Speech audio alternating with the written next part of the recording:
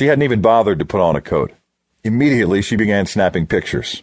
As the sun touched the horizon, the bright, even light of the day was replaced with the ever-changing colors and textures of the sunset. This rapidly changing atmosphere created a dance of shadows that made the ice seem as if it were alive and moving. Not satisfied with only shots from the deck, she began climbing over the railing. "Patty, be careful! You're going to slip and hurt yourself," Jack yelled at her. "Nonsense, I'm fine, and I'll be careful," she replied as she dropped down onto the ice. With her tie flapping over her shoulder, she began climbing over the slabs of ice, snapping pictures as she moved. Before she had moved too far out on the ice, she turned and pointed her camera at the crowd along the railing. "Smile!" she shouted as she snapped several pictures. Then she turned and headed farther out onto the ice. The crowd began to return to the bar. The temperature was dropping, and Jack pulled his coat closed. "She must be freezing," said a voice next to him.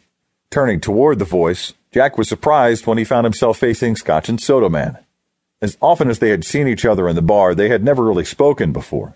"Probably, but she'll freeze to death before she quits if there's a picture to be taken," Jack said, as he turned his gaze back toward Patty. "I see." Even from his distant vantage point, Jack could tell that she was breathing hard. Her breathing was creating a halo of vapor around her head. "You watch. She's going to land on her ass before too long," Jack said, and then realized he was speaking to no one. He was the sole remaining spectator to Patty's mission.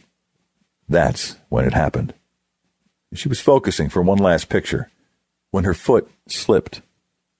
She yelped and fell ass over tea kettle behind a particularly large piece of ice. Jack's first reaction was to laugh. He heard her scream as she went down. Her arm extended upward, holding her camera high and out of harm's way. "Are you all right?" he shouted. "Yeah, but my ass is all wet," she yelled back. Chuckling, Jack turned, went to the bar door, stuck his head inside and said, "Hey, Max, Patty slipped and landed on her ass in a puddle. She says she's okay. I'm going to help get her in." That was enough to get everyone's attention again, and the more curious returned to the deck to watch. Just as Jack lifted his leg over the railing, Patty screamed. Louder, more primal. It was unlike any scream Jack had ever heard before. His reaction was immediate and instinctual. He dropped to the ice, and in a leaping, slipping, scrambling sprint, he raced toward her. The scream and Jack's reaction to it was all it took. The bar immediately emptied, as everyone rushed back out onto the deck. Even Max came out to see what was going on. Jack was so focused on his mission that he didn't realize several people had followed him out onto the ice. "Are you all right?" he wheezed.